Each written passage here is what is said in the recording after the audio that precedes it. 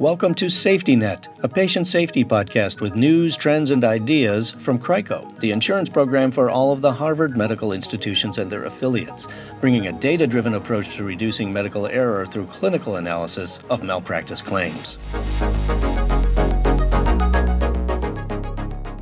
COVID-19 has had a profound impact on the legal system since the pandemic interrupted normal operations in spring of 2020.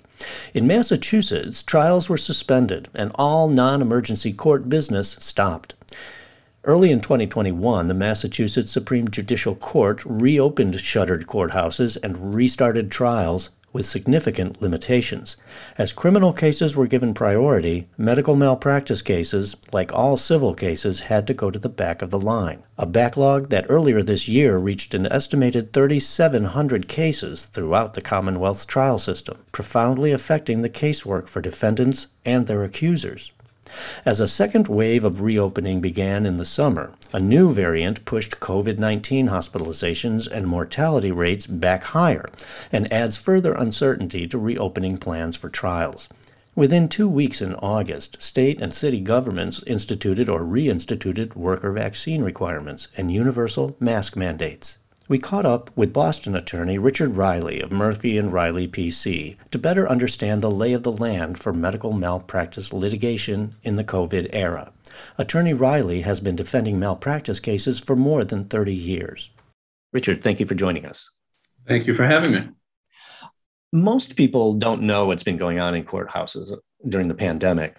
In terms of med-mal cases, can you describe how things have been impacted?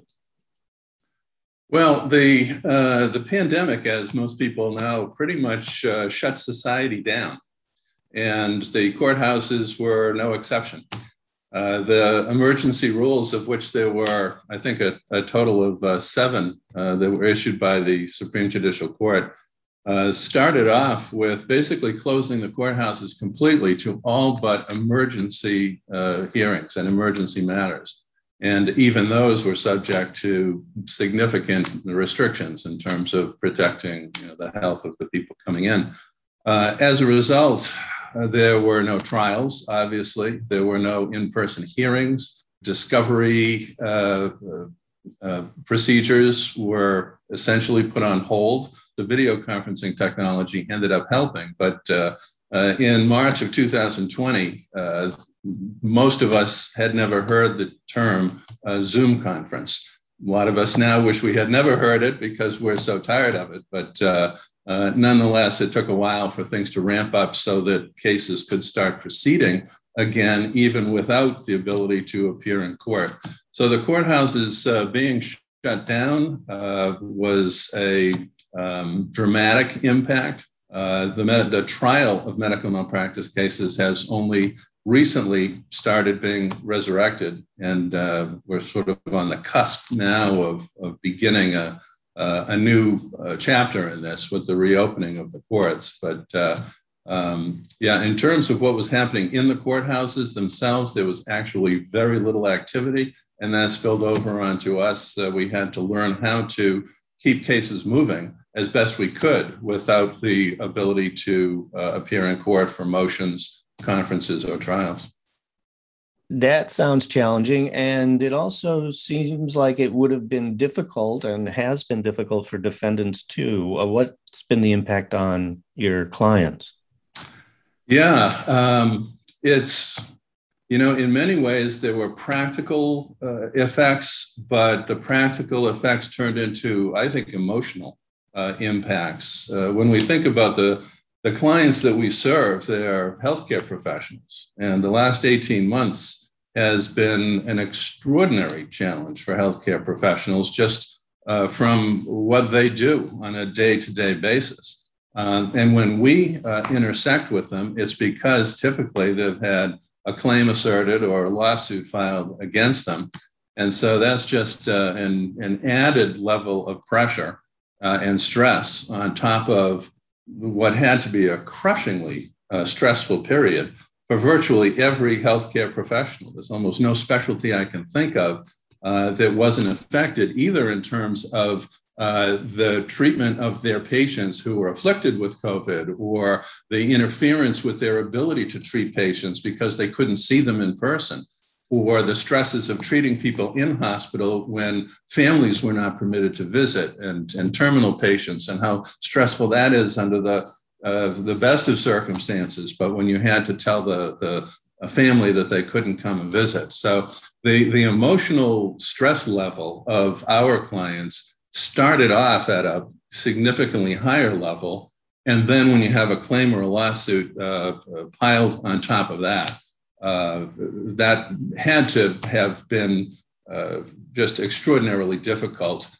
And in terms of the COVID, what the effect of that was that litigation basically shut down for a year. And so in cases that in the best possible track, a medical malpractice case is assigned to what in the Superior Court we call the average track, which is kind of a euphemism, because the average track means that from the time the complaint is filed to the time the case is expected to resolve is 3 years. And that's in good times. So you add the last year on top of that and the backlog of cases that we're going to be contending with going forward, trying to get these cases tried or otherwise resolved.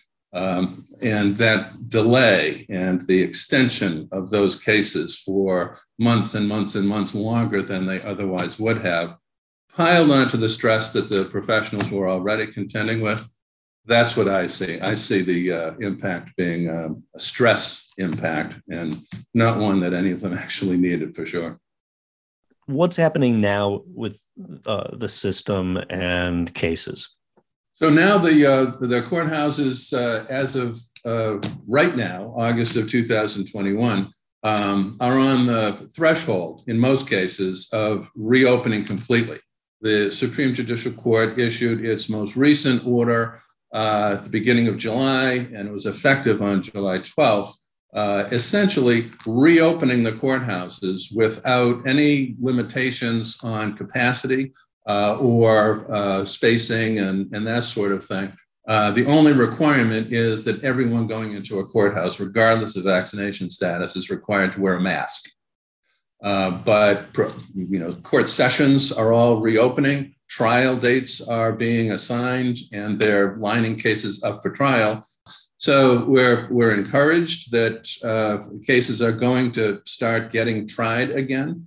And that's our goal. If the determination has been made that this is a case to try, and CRICO is very firm and defensive of its providers in terms of not settling a case out of convenience. If a case is defensible, they will try the case. The courts know that.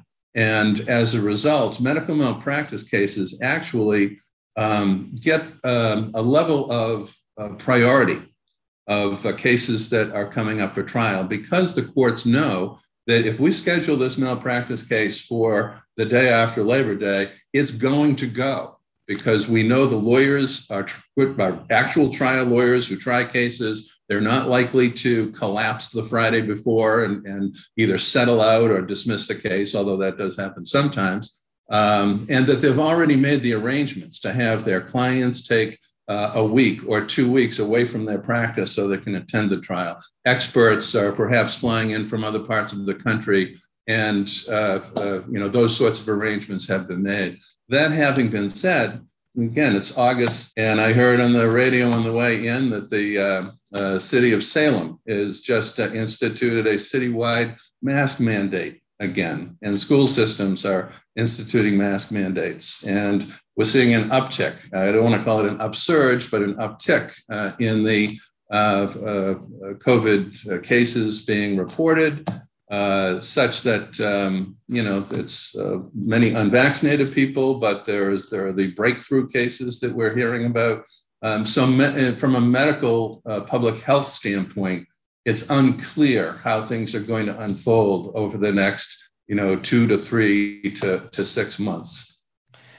And considering that trials got essentially put on hold for a year or more, how do we expect this backlog of cases to affect scheduling and the rest?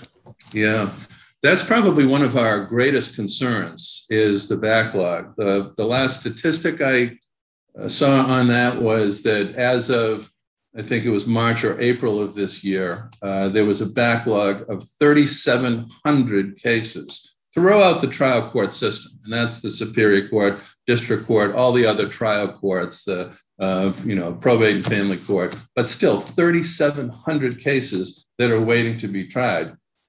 And of those, the criminal cases are going to get priority. They have to get priority, especially the ones where the SJC has said that priority shall be given to criminal cases, especially where the defendant is in custody.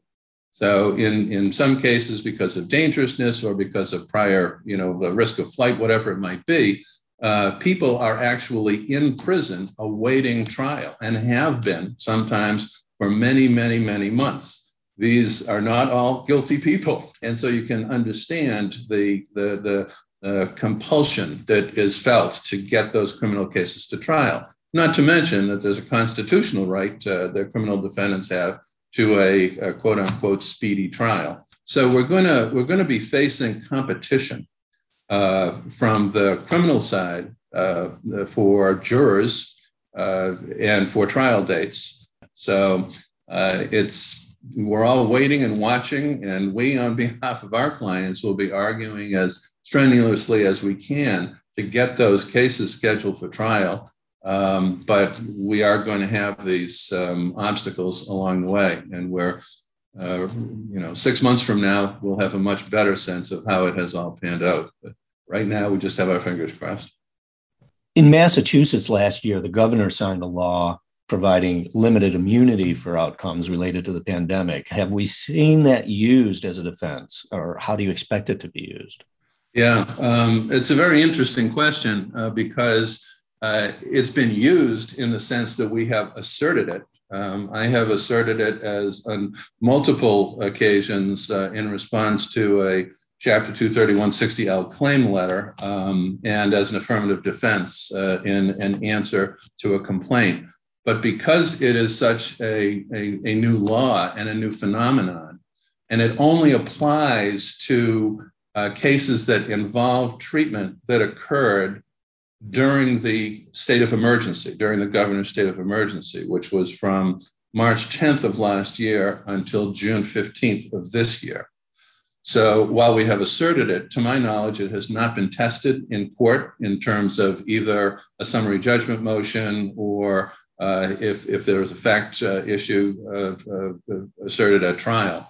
But because it is so new. So we're waiting to see how that is going to pan out. We have our antennas up for that issue. It hasn't been tested yet, but it is a rather broad immunity. It's an immunity from civil liability entirely under the statute, as long as the person was acting in accordance with the applicable COVID regulations and acting in good faith.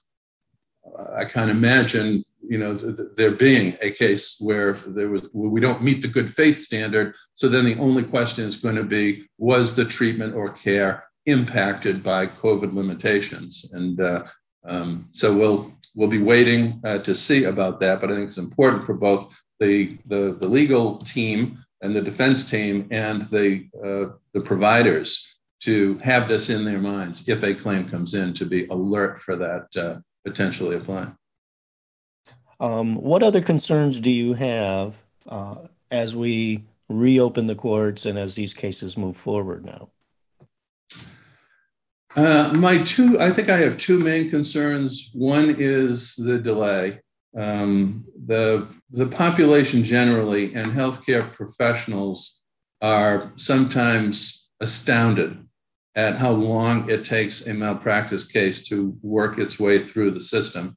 And my concern is that with the delays and the competition for jurors and the threat of restrictions being reimposed because of the uptick in cases that we've seen, that it's going to take even longer to work the cases through the system.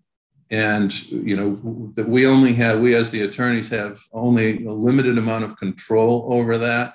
But that is one of my concerns. I also have a concern about the actual practicality of trying cases.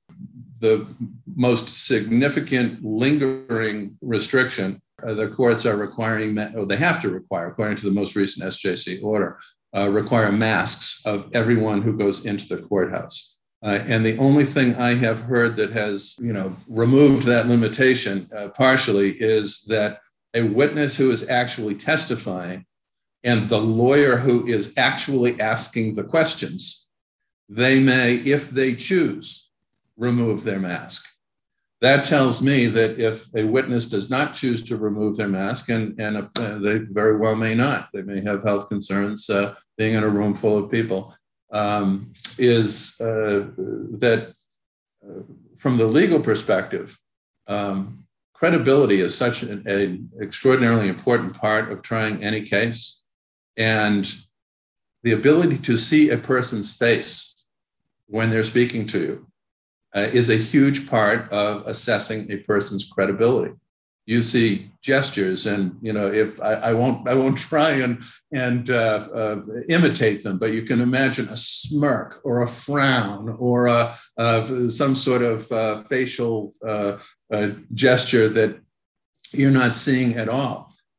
You also are not going to see that in the jurors because the jurors all are going to be required to wear masks throughout. So the masking of witnesses and jurors is, I think, going to be a hindrance. And my third concern is the fact that we seem to be going in the direction of 6-person juries.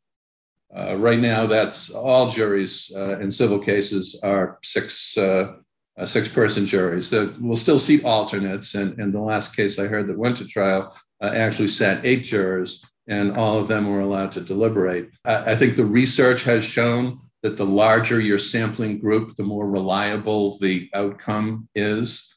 The federal system has had 6 jurors forever. And, I've tried cases in the federal court to 6 jurors and not really found that the outcomes were unexpected or different from, what I thought would have occurred with a larger jury.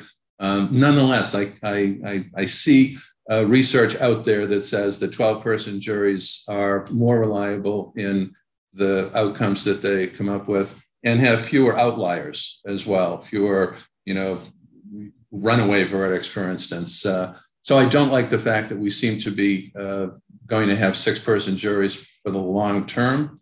I would say those are my 3 biggest concerns going forward. In fact, as I think about them, I don't actually think I have any control over any of them. So like everyone else, I'm going to have to just do the best we can with a system that has been injured by this whole COVID nightmare. Well, thank you, Richard Riley. Richard Riley is a partner in Murphy and Riley, PC in Boston. I'm Tom Agello for SafetyNet. Thank you for listening to SafetyNet, a podcast of news, trends, and ideas from CRICO in the Harvard Medical System. Find all of our podcasts at www.rmf.harvard.edu/podcast and subscribe. Find us wherever you get your podcast, and then rate and review the show to help others find it too.